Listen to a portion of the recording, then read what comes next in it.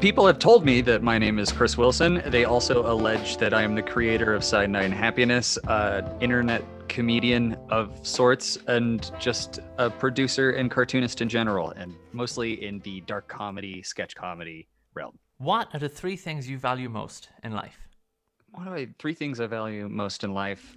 I would say, expression, communication, everything that kind of makes art and creativity work the way that it does is definitely one.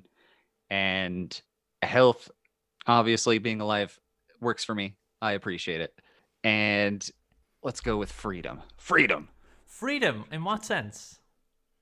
Freedom, in the sense of having your own autonomy and being able to make your own triumphs and mistakes. Being able to, creative freedom is massive, something that we constantly wrestle for. And that always makes things better universally for anyone involved with, like, anything from a viewer to a creator to any part of the transaction is better when there's creative freedom. And yeah, I couldn't imagine how difficult it would be to try to do any sort of creative work. And like with some of the situations like what Soviet Russia would deal with and things of that nature, I'm not as much censorship is best in my eyes. So in philosophy, there's a distinction between freedom from and freedom to. So freedom Right. to is the ability to like achieve your dreams, apply for jobs. Freedom from is like you're not being persecuted, you're not being attacked, you're not being like censored. So I like the way that in your definition you like merge those two into kind of a fun thing. Right. So yeah, It's both freedom. It's both important aspects of freedom. There's definitely some freedom from it, parts that go into that. tell me a memory that shaped you. I'd say a memory that shapes me. It's not exactly one specific memory, it's kind of a stretch of them. But when I was growing up in a very small town in Wyoming, about a population of about 150 people, I often recount back to a time where being isolated in a place with, just it's very rural, lots of farms, not a lot of interaction you can have with people in general.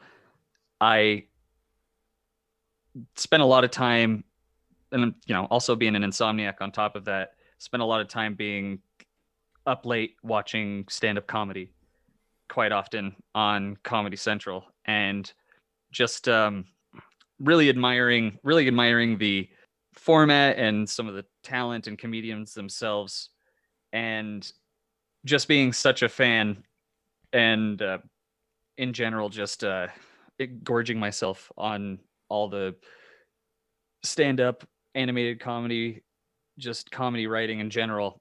It would be what I would spend all my time drinking in, never expecting to be able to do that. Seeing it all finished and thinking, "Wow, that's so good. It's so well done. They must be a genius." And later realizing, not until I didn't even know I was very funny until my I had friends who let me know. So I often think back to the times of being up late, not being able to sleep, and just the glow of stand-up comedy on me and just soaking that in.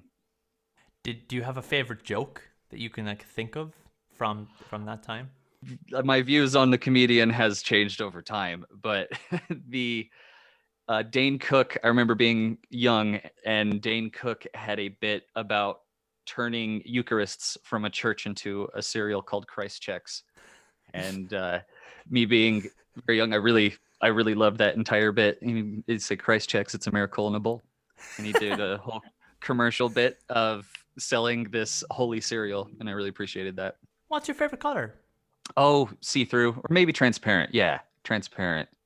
But if I had to, if I had to pick a different one, it would be heather blue. It's kind of like a vibrant blue, but then you drag it into the gray scale a little bit, so it's kind of a muted gray blue. It's honestly, I have synesthesia, so I get a bit of a feeling from colors. It doesn't mean anything. It's just how you react to something.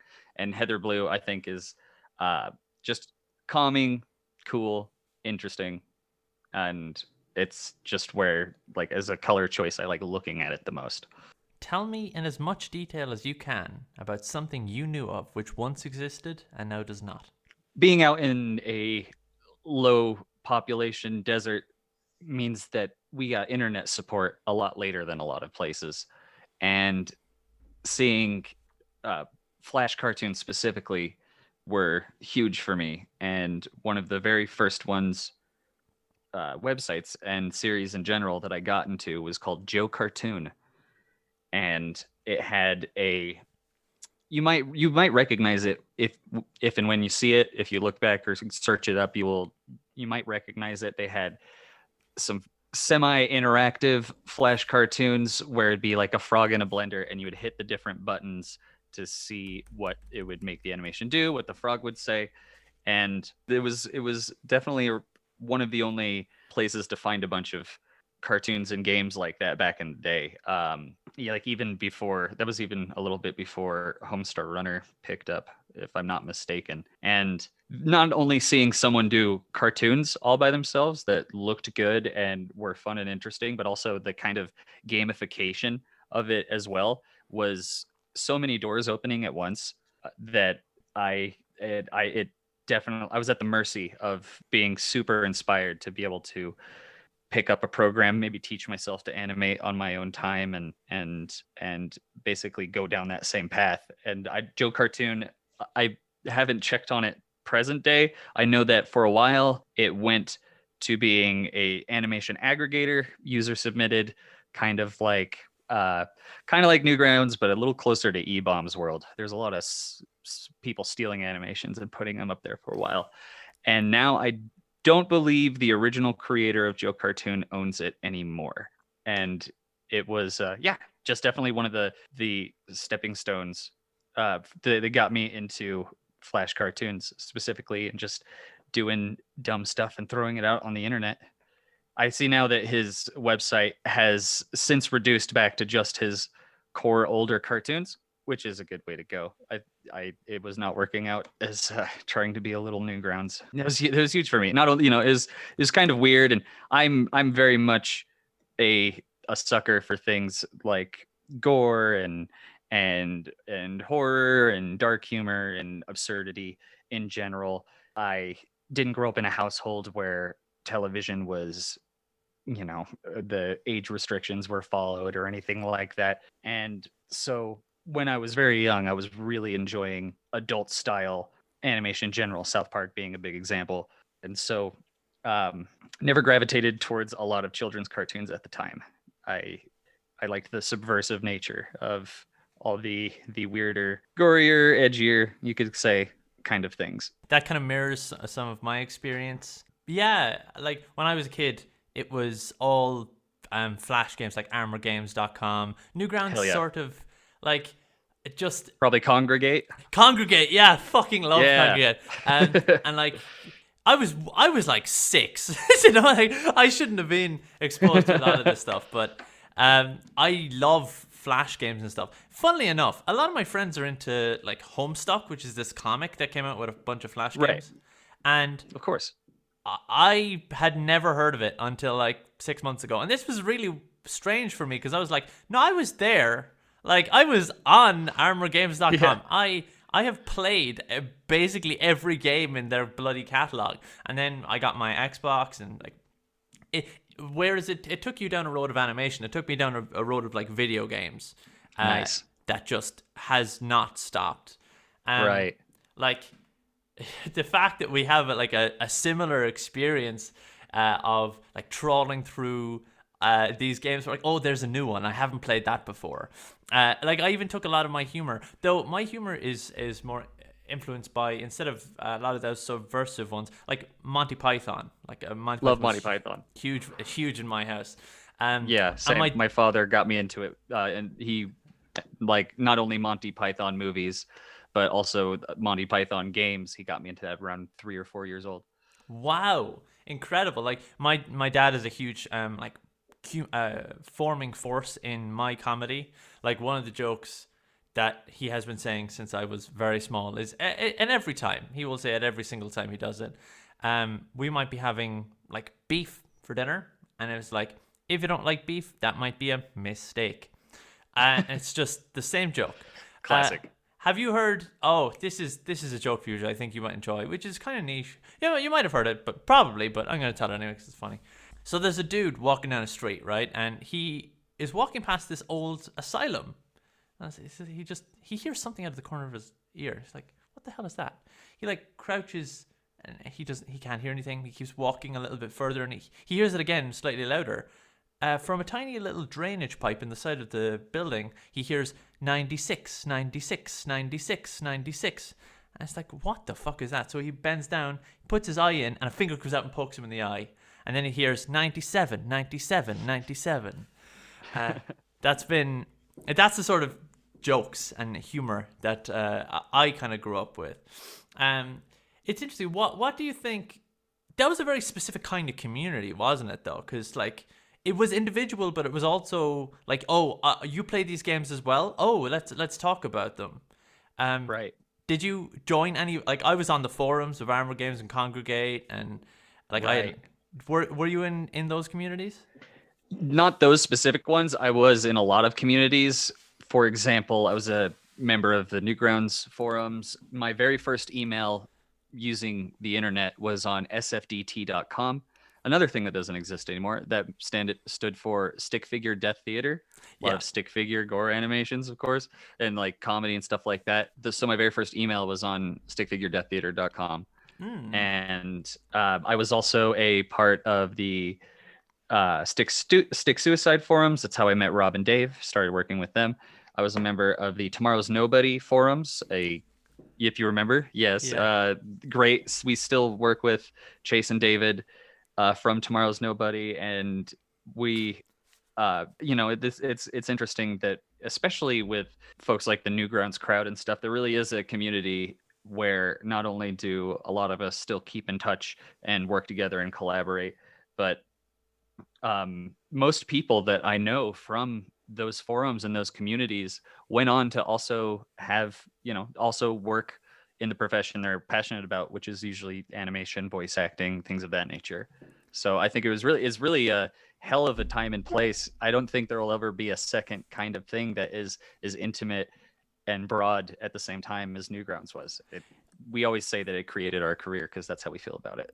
Like, Newgrounds is a very interesting thing because I was on Newgrounds, but I would only ever go on to where they would people would link, the media discussion section where the people would link stuff and you could take a look. Right. And I can't remember what it's called. It had a name, and it wasn't media discussion. And something I'm blanking on it as well. But you know what I'm talking about. It had the name, I do. the Newgrounds, yeah. And so I would go there and I would just look at what people were linking. And that was how I came across one of the stick figure animations, which you've definitely seen, which shaped so much of everything I've done, which is a weird thing to say, but Stick Figures on Crack. You ever watch Stick Figures on Crack? Yeah. Fucking insane. I was 7 years old, trawling through. I had never seen anything like this, and I to this day don't know where many of the references have come from, but I still quote it now. I haven't watched those videos in 15 years, and I can still quote word for word those videos. Incredible. You bring back so many memories. Exactly, right? It's interesting to think that, wow, that's what your brain cell is absorbed and staying alive inside your brain, just to quote Stick Figures on Crack 2 or Stick Figures on Crack 3. My favorite joke in the entire space. My favorite joke in the entire Stick Figures on Crack series is the Crazy Hat Club joke, where he walks in. It's what the fuck? How have nobody called me? I quote that all the time. I was playing Rainbow Six Siege before we started recording, and everyone on the enemy team was walking in and dying, and everyone else on my team had a kill except me. And I went on the mic, I was like, "What the fuck? How come nobody called me?" Literally about 15 minutes before we started recording. Insane.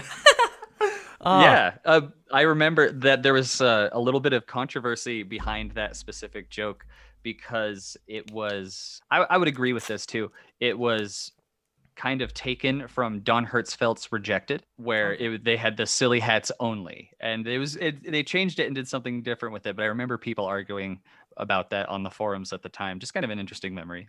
Yeah, no, I remember I followed all the controversies because I was like, I really like this. Why are people? Because I was a kid, so I was like, why are people disagreeing with this thing that I like? It's making me laugh. Yeah, So it needs me to defend it. yeah, well, I didn't. I was one of those. So my dad always said like, don't if you're gonna use the internet, just don't message. So I was like lurking, all the time. But so I never like stood up to defend things. But I was always like in the background going, I think maybe you have a good point, or you don't have a good point, or yeah, Right. Yeah, yeah. your own internal counsel. What if anything is perfect? I'm honestly, I would struggle to recognize anything that I would consider perfect. I feel like perfect is a carrot on a stick in a lot of ways.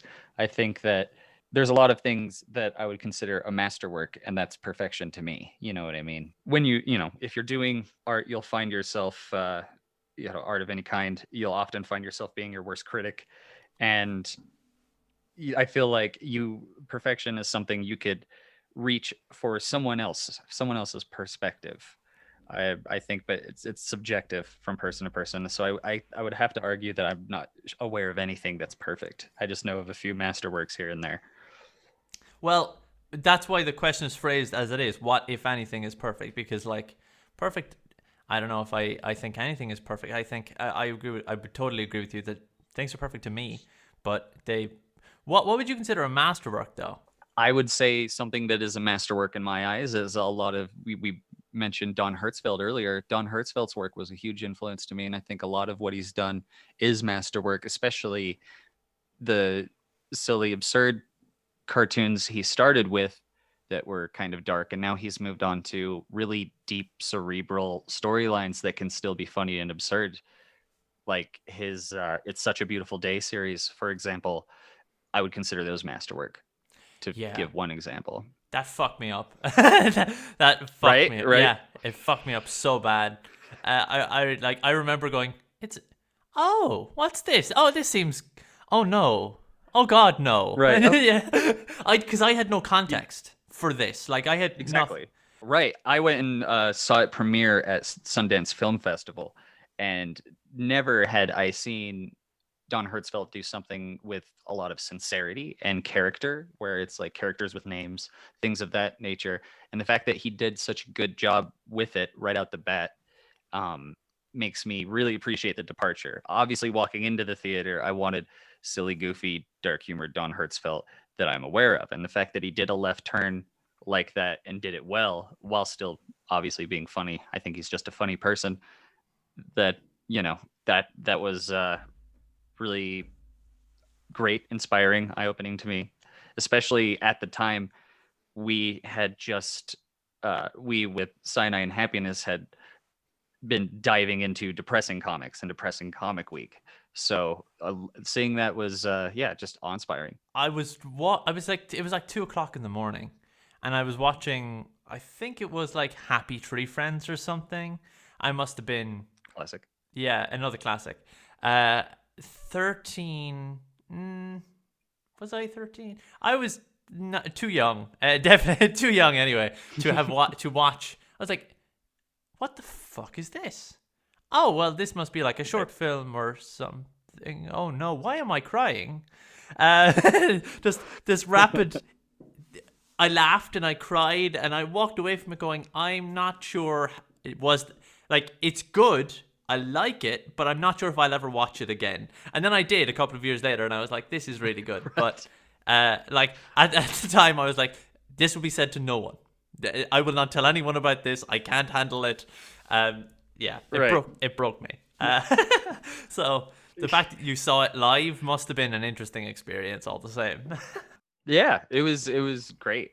I saw it, the follow-ups as well as Sundance at the time. It just kind of became a tradition, and I couldn't wait to see the next telling of what happens in the story, since it was kind of serialized. Really liked it. I also find it interesting that, Don Hertzfeldt went down the path of, there's two, like, even if you're doing something that's basically like a web comic or an animation, there's two different roads you can go down. You can go down the road that we did, which is more internet comedy, internet videos. We do comic books, things of that nature. And then there's the type of people like Don Hertzfeldt and Joan Cornella and stuff who do art galleries, film festivals, a bit more of a pinky up kind of atmosphere for a lot of those. I think that we could do that and have done that at times, but I find it interesting to see how they are in a lot of ways the same occupation, the same career can be mirrored like that. Yeah, It's fine art for them. It's pulpy comedy for us. yeah, but like fine art doesn't get you a board game. So That's fair. That's very yeah, fair. I haven't seen it happen. yeah. Like there is no.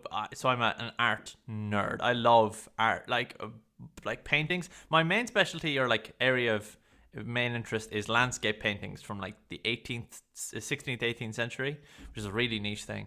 I've talked about it Yeah. at length on this show, but like I still follow art religiously, and I'm like, I wish it was just more accessible. I wish people. That's why, like at the end, at the description of every single episode of the show, I put in a painting that I really loved this week because it matters to me for art to be more accessible. Because art doesn't have to be the art galleries, and because storing Right. art in galleries means that people have to go to those galleries, which means they need time, which means they need all these other things, financial, like and otherwise.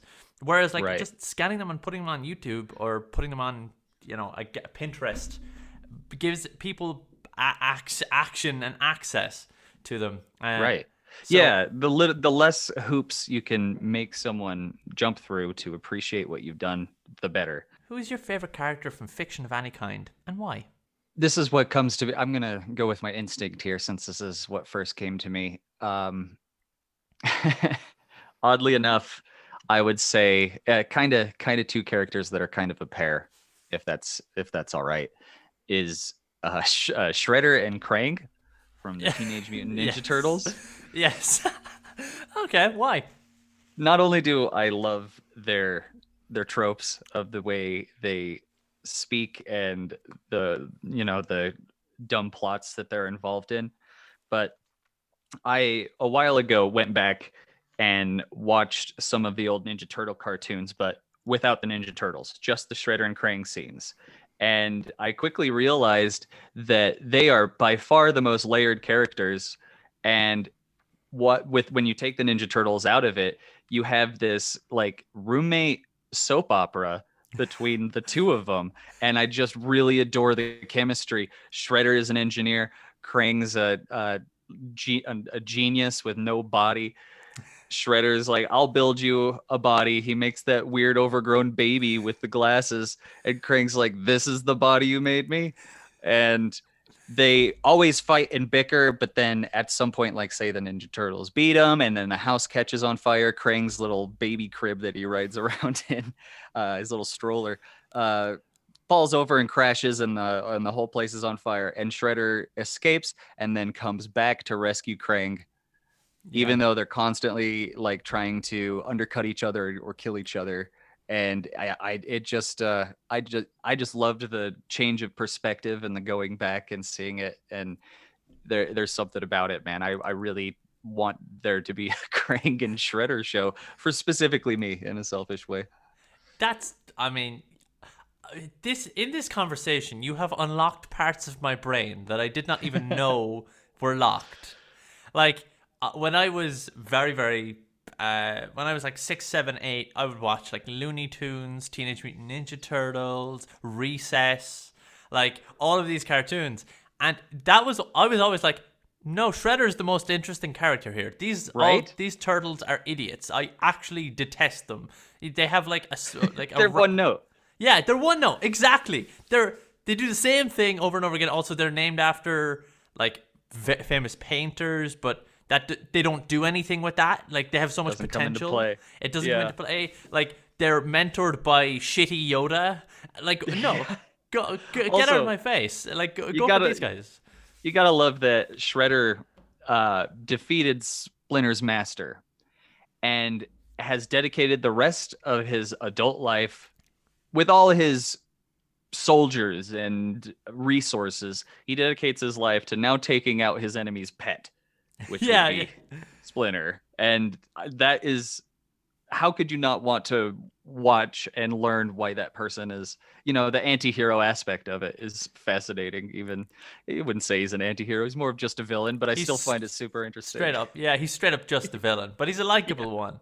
And like what I immediately came to mind was I would see Splinter and Krang versus like fucking aliens, save the planet. right, Yeah, I would, because they obviously want to destroy the Teenage Mutant Ninja Turtles, but they need the Earth to exist for that. They need New York City to exist. I don't even care if it's like a tropey Avengers type thing where they all right. unite at the end. I just want this movie now. Yeah, I mean, Yeah. hey, they already had Shredder and Krang already had their conflicts with Dimension X, so that's kind of the aliens in that respect. They were, uh, I believe Krang was casted out and ejected from Dimension X, and partly how he ended up a brain with arms, kind of stuck in New York. Yeah, like the New York City that the Teenage Mutant Ninja Turtles live in as well is absolutely horrific. Because there's fucking nuclear waste and there's all It's sorts true. of terrible shit there. Well, New York in the late '80s and early '90s was a really dangerous place. And there was, I would be too surprised if I saw an old newspaper clipping from 1987 or something saying nuclear waste pile right in the middle of Central Park. That wouldn't surprise me too much. What fascinates you? What fascinates me, honestly, I'm obsessed with kind of the conversations and theorizing on creativity, inspiration, comedy itself. Why a joke is funny, how it like that stuff is. It's like a lot, especially in comedy. It's a language that's almost silent, where you can understand something without putting it to words. And I like the picking apart and the anatomy of things of that nature. And working in a creative job, you do have to consider um, how to ride the creative boon when you get it, and how to work with creative block. All of those things are something that you actively have to pay attention and work on. So I find it fascinating. I find that like one of my favorite topics. So the only reason I do this show is because I'm interested in it. Like I'm not doing this for fame. I don't put ads in these podcasts. I'm not going to be sponsored by the Ridge or whatever. Like I don't. I just like it for this exact thing, the process of going through and being creative and being like, okay, well, today I don't actually have the energy to edit. How do I advance my goals creatively for this show?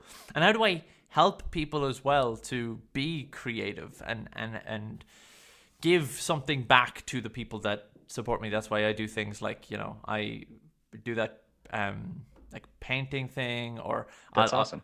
like just because I want to be a part of the process and I want to be part of like just helping and also helping myself, because if I'm having a bad time creatively, helping people always gets me back out of that rut.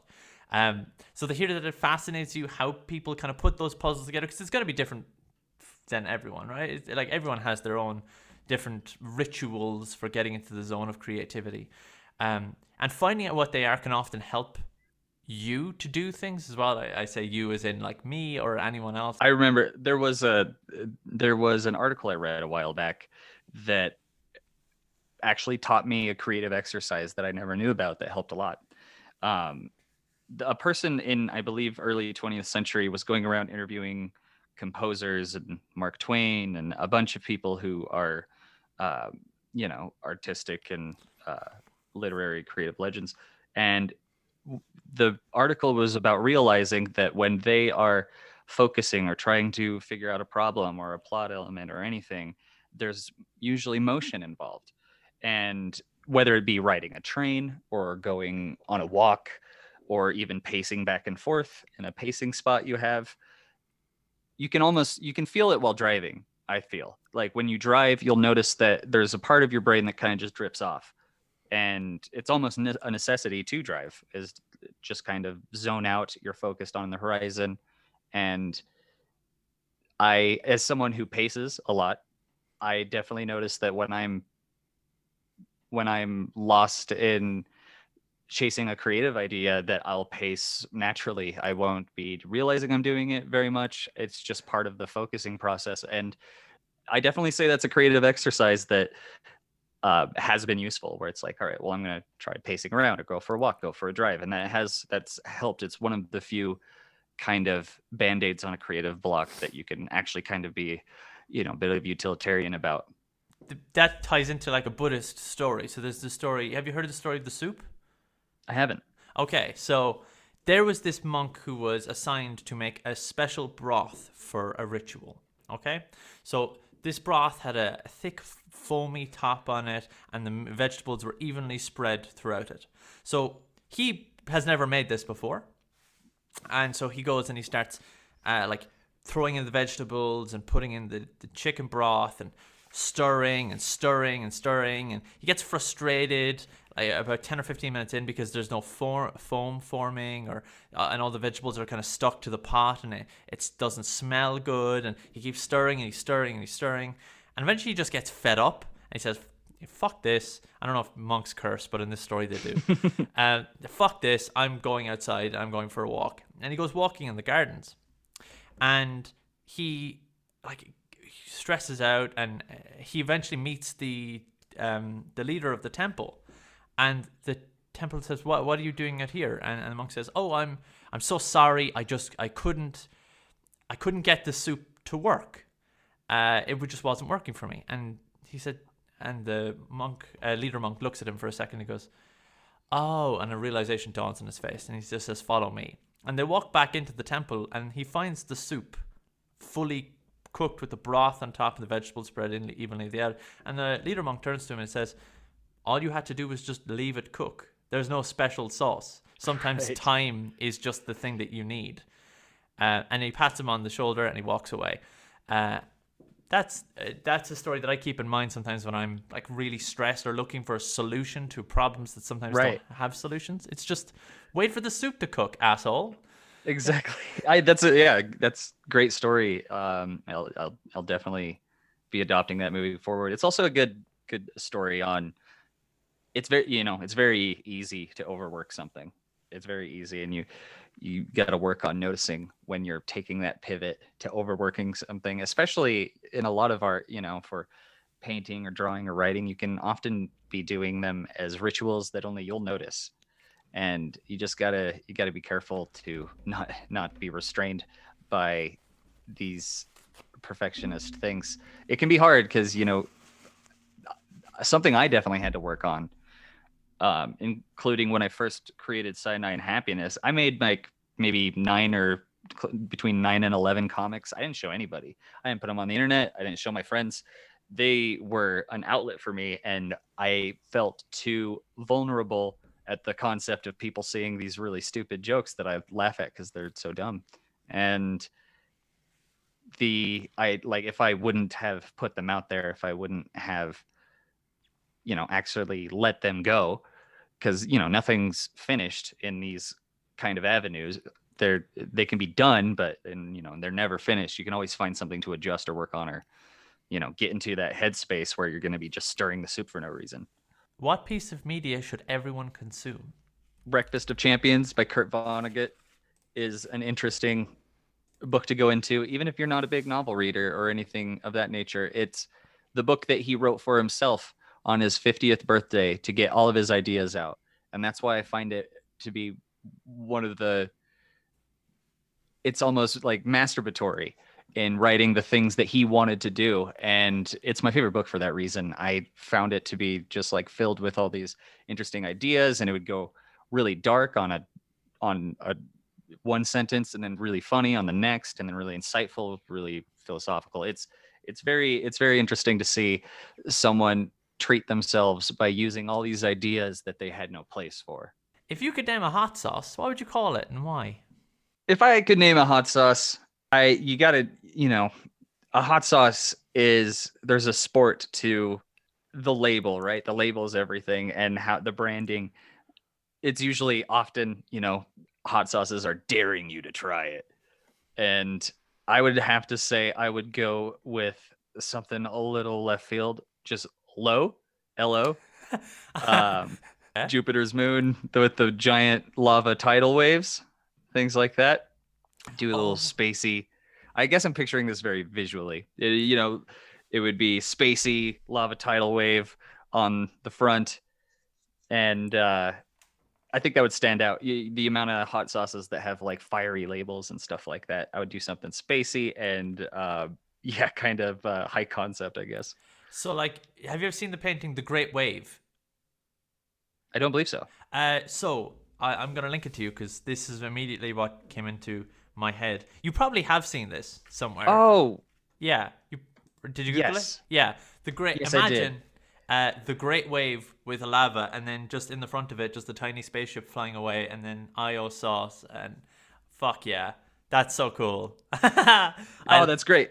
Yeah. I think I got the name wrong though. Did I say Low and not Io?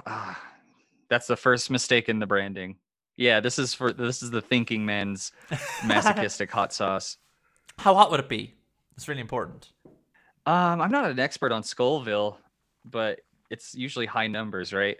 What is Yeah, it? but like you can determine the value. So like a what are they called? Like a normal pepper is like 1,000 Scovilles, and like Blair's Megadeth sauce with liquid rage is 500,000 Scovilles.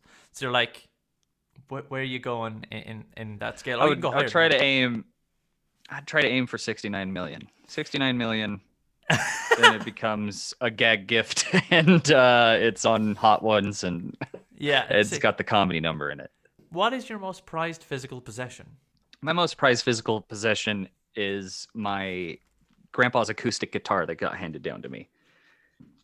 I actually ran into that nightmare scenario at one point. I was in Texas working on one of our shows at the time. I think it was Cyanide and Happiness season 2, and there was the High Park fire happening in Colorado, which was right next to my town.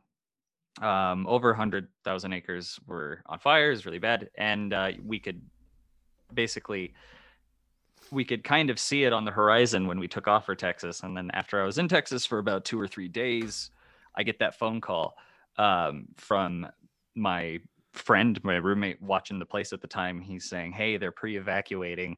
What do you want me to save?" And that's like the nightmare phone call you get when you're out traveling. And I was totally fine, save my pets and my grandpa's acoustic guitar, and the rest can burn. I'll be all right. And I have accumulated a couple family heirloom instruments that uh, you know, that they're very sentimental to me. And the guitar that my grandpa gave me is the guitar I used to, when he lived with us, I would go and pluck at it in his room and everything. And it's how I got into playing music and writing music, recording, mixing, things like that. And easily my that's my getaway. That's my vacation, and the creative outlet in a lot of ways is just doing music. And yeah, that would be my prized possession.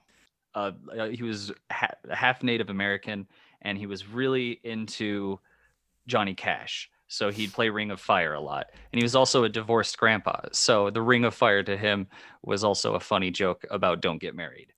What inspires you? I'm inspired by, oh man, just about everything. I have heroes and whatnot, but I also have been told that I have a fucked up sense of humor. We never try to be offensive or fucked up. We were just informed that we are. And so I get that, people sometimes treat me like, sometimes my jokes are too real, or, I guess they could slap you in the face. This is even among my family and friend groups as well. So I always feel like I kind of am at the mercy of that. So I do find inspiration in everything from the mundane to the tragic. It's just kind of how I translate things. Just what I like about it is that your comedy doesn't punch down. So like obviously I'm trans, and people like to make us the butt of a lot of different jokes, and I've never felt once that you were like mercilessly taking the piss, because I appreciate you don't pick easy targets. Like you don't go, oh yeah, this is a group that is like, oh, we're just gonna make fun of you, ha ha, different. It's no, this joke is actually something. Of course, there's stupid and silly, and all of those things are wonderful. But I never felt like it was how would I say it? Like, I never Cruel. felt cruel, unnecessarily cruel or awful or shitty, or a joke for the sake Right. of a joke to make people that you don't give a shit about laugh. You know what I mean? Right. I really like Yeah, thank the you. I really appreciate hearing that. Yeah, no, that means a whole lot, especially not only you saying that, but even noticing in general, because we do consider that. Not only do we find that, like, to not be our thing in general, it's not the thing that makes us laugh to begin with. It's also not the thing we strive for. But we also find a lot of things like that to be very comedically lazy. Um, on top of all of it, it's very comedically lazy to just follow, just like beat down on stereotypes of people where they're not exactly laughing, they're more of sneering along and joining in on a dog pile. That's never something that makes us laugh, so we stay away from it. yeah, like fuck Ricky Gervais, fuck everything about the man. Right. Like, Right, I agree. yeah, I can't. If you're gonna take the piss out of a group of trans people, why? Like, unless you can make some tasteful joke, there's trans people that are literally like telling the joke better than you can. Right. Not you obviously not you. I'm talking to the shitheads who just go, "Ha, trans Yeah. people." Yeah, Um, I follow. yeah, Definitely. like, And Ricky Gervais going around, like, I've liked some of his productions, and there's jokes here and there that I'll admit, yeah, that's funny. But I would be extremely embarrassed if we were running around saying, "Oh, I'm so offensive. Oh, you're not going to be able to handle this. Oh, I bet that pisses you off."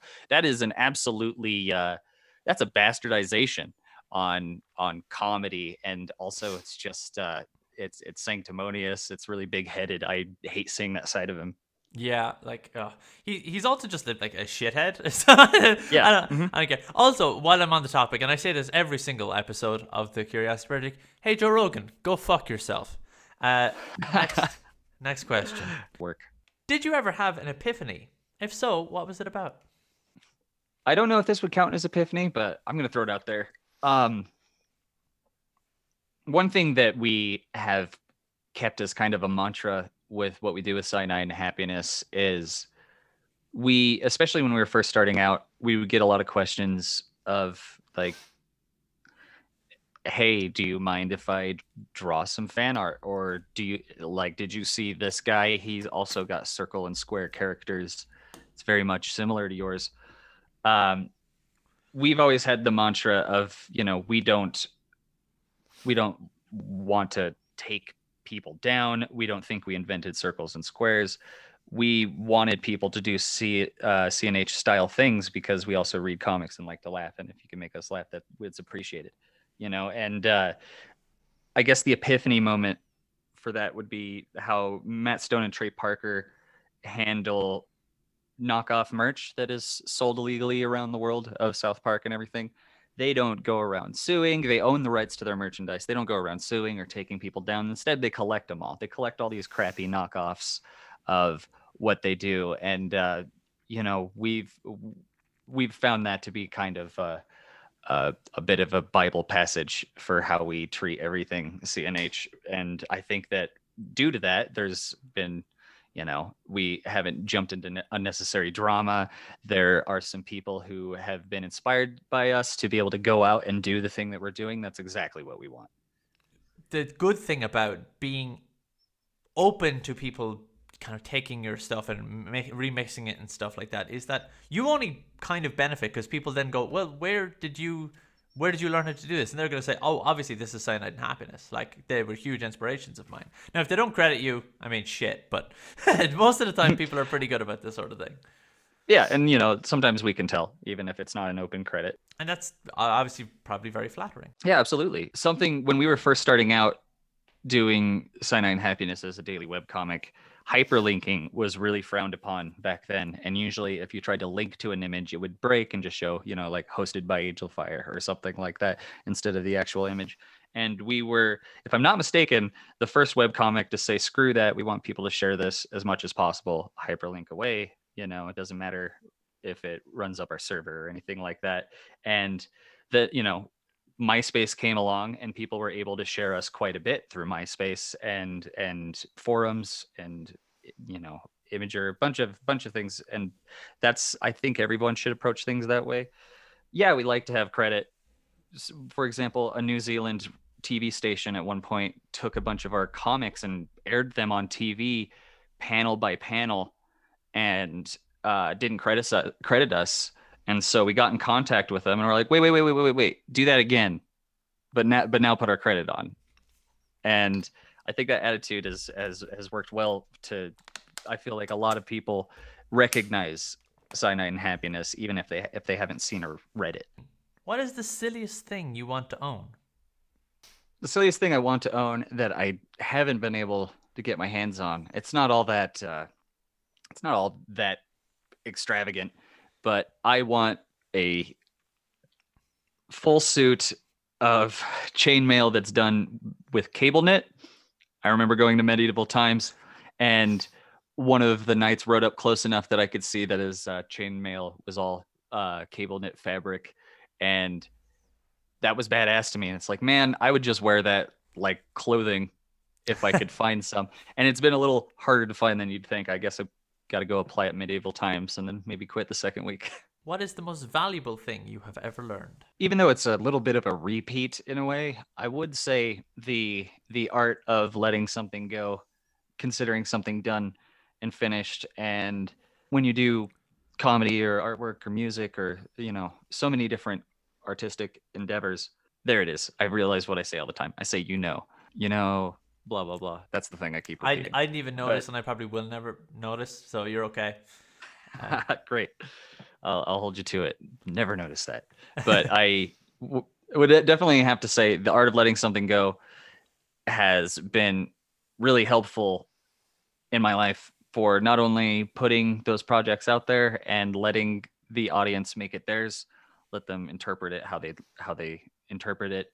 And that also goes into the fact that we now have an full-size animation studio. We have over 24 full-time employees, and the idea of something that we all did ourselves and being able to give someone the like not only just like the freedom to hold the reins on something that is a creative brainchild of yours, the idea of letting someone not only try to help amplify that, but also, like collaboratively, but also give them enough room to put their own spin on it has also been useful, not only for the fact that we can put all of our effort into creative ideas and making jokes and what have you, but also collaborating with each other and collaborating with the great team that we've hired keeps us inspired and trying new ideas and new things that we never would have thought of otherwise. And I definitely know that there is a common thing that can happen where people don't know how to transition into expanding, or in some ways even sharing something like that. And it can really stagnate them. Or I think that's where a lot of creators going on a hiatus comes from, and not having, like, you can make things for yourself, yes, and I think that that's always a good indication of how to know you like something or feel confident about it. But there's also like, you can't, if you do that forever, you're going to have one voice you're working with. And especially if you're writing, you can't just write the characters with your own voice. Every character can't just have your voice, one voice. And I feel like that it's not only does it nip at your heels and try to make you improve or notice how to do things better, differently, it's just also keeps things fresh and inspiring. And I think everybody knows that feeling where someone brings up something you never thought of, and then you have all these ideas that rush in. The art of letting something go and calling it finished. How do you feel about death? I feel like it's kind of freeing. I feel like death is, I don't know, stigmatized in a lot of ways. I would assume that, death, I don't think you should let it motivate you. I don't think you should let the fear of it motivate you so much. I don't know. I'm at least at a point in my life right now where I don't think I would go out kicking and screaming any point. I've come to peace with that, if that makes sense. What emotion has taught you the most? Being completely and utterly lonely. Growing up, especially when I moved out on my own and everything, still living in a really, really small place in the least populated state in the country, I remember there would be times where I hadn't talked out loud in so long that my throat would be kind of closed up. I remember going to something like a gas station just to strike up a conversation with the cashier. After graduating high school, I had a lot of friends. All my friends left town. Small town. I'm glad they did. But I definitely learned a lot from spending so much time alone. Cyanide happiness came out of trying to entertain myself in that void, and I've also seen where it gets too far, where you're alone for too long, cabin fever and all that. Especially during lockdown. Yes, Yeah. exactly. And I feel a little trained for something like this, but it still doesn't make it any less convenient. Loneliness is a difficult one for me because my loneliness didn't come from geography. It didn't come from. It just came from like being bullied and just Right. kind of not feeling welcome in spaces and wanted. Because sometimes you can be like surrounded by people and still feel lonely and still feel like you don't belong and still feel like the world isn't made for you. Um, Absolutely. and one of the things that I realized is that, well, like you are the one that interacts with the world, so you get to decide on your parameters for doing it. So you can make the world there for you, if that makes any sense. Like you get to decide that the world is made for you and that you can do whatever you like because you only have one life. But what that doesn't stop is sometimes you just want a hug, and sometimes you Right. just want affection and like connecting with people. This show has been it was a lockdown product because it just came as like I had this idea for so many years, but I never had the time nor really like the it's not the desire because again the idea was there, but I just got to a point where I was like, I have been alone for so long that I need to talk to people, Right. and so the fact that that's a thing that kind of integrated itself into your personality is extremely relatable to me. I think that's a really good point. Especially I've I know of the feeling and have met the people who let it consume them, where sometimes you put yourself in a place where you are adverse to, people in general. You get lonely to the point where you feel like you're giving the world its punishment by excluding yourself, like it's a revenge. And I think that's kind of a snake eating its tail kind of logic. What is beautiful? Well, I guess I'd probably be shooting myself in the foot if I didn't start by saying my wife is beautiful. There you go. Good Now that answer. that's done. Yeah. And yeah, aside from that, I guess not to sound too waxing poetic, but I think that self-discovery is definitely a beautiful thing. You're stuck with yourself, and when you can get to that point, if you haven't forgot to strive for that or learn more or just kind of get to know yourself more, I think that is a beautiful thing. That's super important, and even if you have nothing, that's still an option for you. The unexamined life is not worth living. That's according to the Greeks. So I Right. taking a step back and going like, who the fuck am I? What am I called to be in this whole thing? Because there's so much things we can't control, I can't understand. But what you can do is you can look inside and say, what parts of me? What do I desire? Who am I? Because that's why people go through midlife crises because they've never stopped and gone, who am I? Why am I doing any of this? Um, Right. so Couldn't agree more. yeah, the feeling of I need to know who I'm dealing with here. And who I'm dealing with is the only person that I will ever deal with on a consistent basis for my entire life. Because friendships, they come and go, people come and go, but you, as a unit, as an organism, will be there for your entire life, and you really have to get to know. You have to be on head nodding terms with your past self. You're always sharing the dinner table with yourself, and you better make sure you can have conversation. Would you describe yourself as cute and cuddly? I would not. I would not describe myself as cute and cuddly. I'm a sentimental, empathetic person, but I guess I'm not a very physically affectionate person. A lot of it, growing up kind of out in the middle of nowhere, there's a lot of habits that I still got to shake and everything on things like expressing myself, or I have something called imposter syndrome, which is a fun thing to learn about. I think a lot more people experience it than they realize. And knowing that has been a good way to be like, so that's what it is. You can put it under a microscope. You can see it in a bubble in front of you instead of it just being this mystery about yourself. And the feeling that everything that's happened to me is luck and that I'm undeserving and shit like that is way easier to work with, knowing that. But yeah, I would say that I still am a guy who has a hard time being outwards emotionally.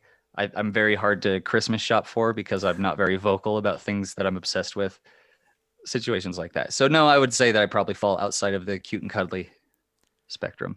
Well, if it helps, one thing that kind of, I'm a very again, I am super cute and cuddly. I am very expressive of my emotions and everything right, which is different to where I was when I was a kid. But one thing I learned that which really kind of resonated with me and which might help you is the idea that you can say I love you without ever actually saying I love you. You can do it via actions and thoughts and deeds. There's so many different ways to say those three words that you might not ever need to say them. So, and I'm sure you say that on a daily basis. Absolutely great advice. Tell me about something you learned recently that amused you. Something I learned fairly recently that amused me is getting to to dive deep and enjoy and appreciate the Sonic fandom's perversions and fetishes. The buff Christian Sonics, the inflated Sonics, the foot fetish stuff, all of that is hysterical to me. And I'm never gonna forget the things that I've seen.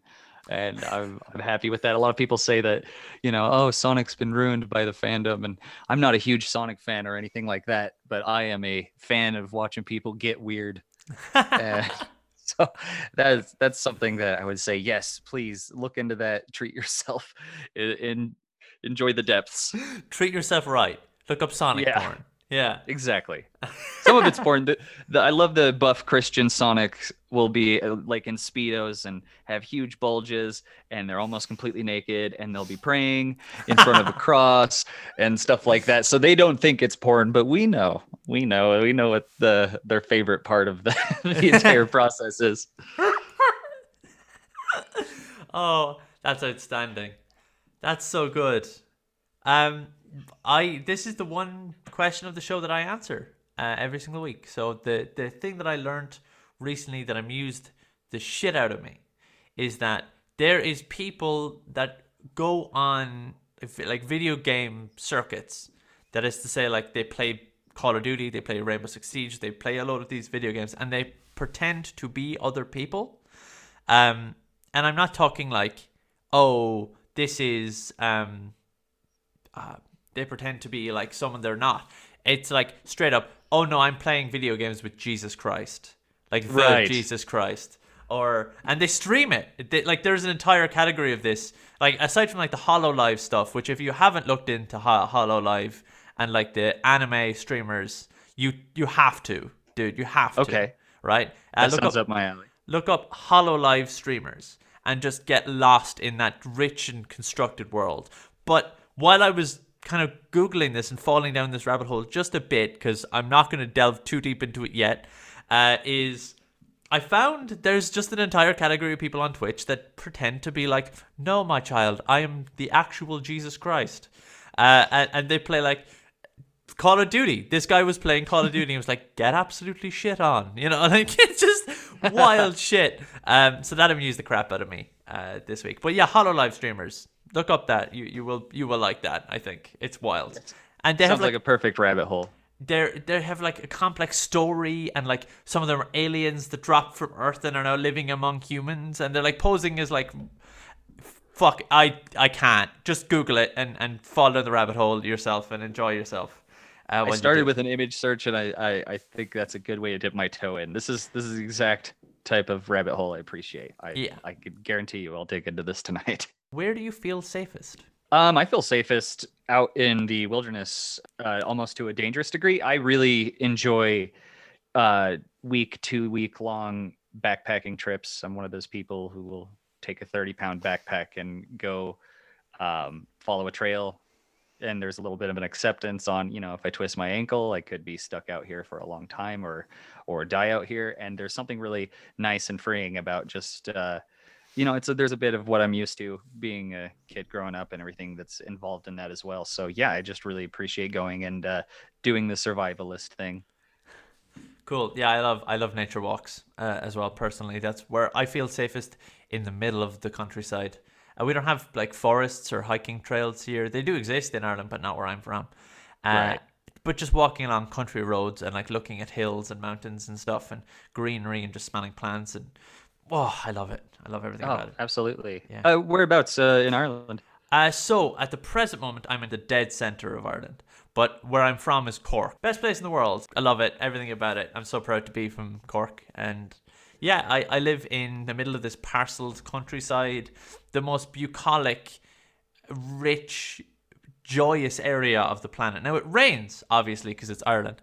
It Mhm. rains a lot there, but even when it's raining, just that slight misty rain, just walking out there and smelling the countryside alive. Sometimes it's Right. terrible smells, obviously, because of farmland, but Farm. Yes. sometimes they're spreading lime on fields across the way, especially when it comes to like spring. They're about to plant again, so they have to clean out the fields, and you just get a fresh spritz in your air as you're walking through like hedgerows and stuff. It's heavenly. And I love it so much. And that lockdown kind of took that from me a little bit, because I was stuck and I Same. did those walks so much that they became, I began to enjoy them less because I was doing them so much, because your brain kind of turns Right. off when it doesn't get them. So Became habitual. yeah, but when I get back to my home, I'm looking forward to going on like a big 3 or 4 hour long walk, because I just go in, I listen to some jazz or I listen to a podcast or something, and I just get lost in the scents and smells of the countryside. It's awesome. Yeah, you definitely get it. Yeah, Yeah. I'm right there with you. Just being out, being in nature and everything. If you were on a starship, what position would you hold? If I was on a starship, I guess I would want to. This might not be the position I would get, but I would want to be part of the surveying, plant surfaces, fossils, things like that. That'd be cool to me. Understanding the biomes of planets and stuff like that. That's what I'd want to do. I'd probably be put in something more of a custodian position, but I that's where I would strive. Do you think there is more good than bad in the world? Yeah, I'd say so. I'd say so. I think we're built not to notice it. I think we're like even I think that we're biologically built to not be able to remember happy moments with clarity for a reason. And I think that we're built to look past it, overlook it, things of that nature. Hell, I think if you even try to vividly remember even a sexual experience, it's going to be difficult. And I think that that's absolutely an indication that we're not supposed to be able to just relive happy things or notice all the happy things, because then we'd be complacent. And so yeah, I think that we are not the what's the word, I guess, we don't it's we're not built to provide all the good, and I think we aren't supposed to be able to notice all the good because we are problem fixers. If you could give just one piece of advice, what would that be? I assume this is something that is said often, but I would hope so, because it is good advice. I am struggling for an elegant way to say that. I'm sure you probably know the proverb or what have you of the being liquid with situations, um, writing the experience instead of trying to control it. Uh, some people would give it a religious title, even as even something like dudism or whatever. But the idea of happy people approach like they make happiness out of their situation. It's not an obtainable thing. It's not as soon as I get this, then I'll be happy. You should be able to be happy with whatever tools you have on hand, and that's something worth practicing, absolutely.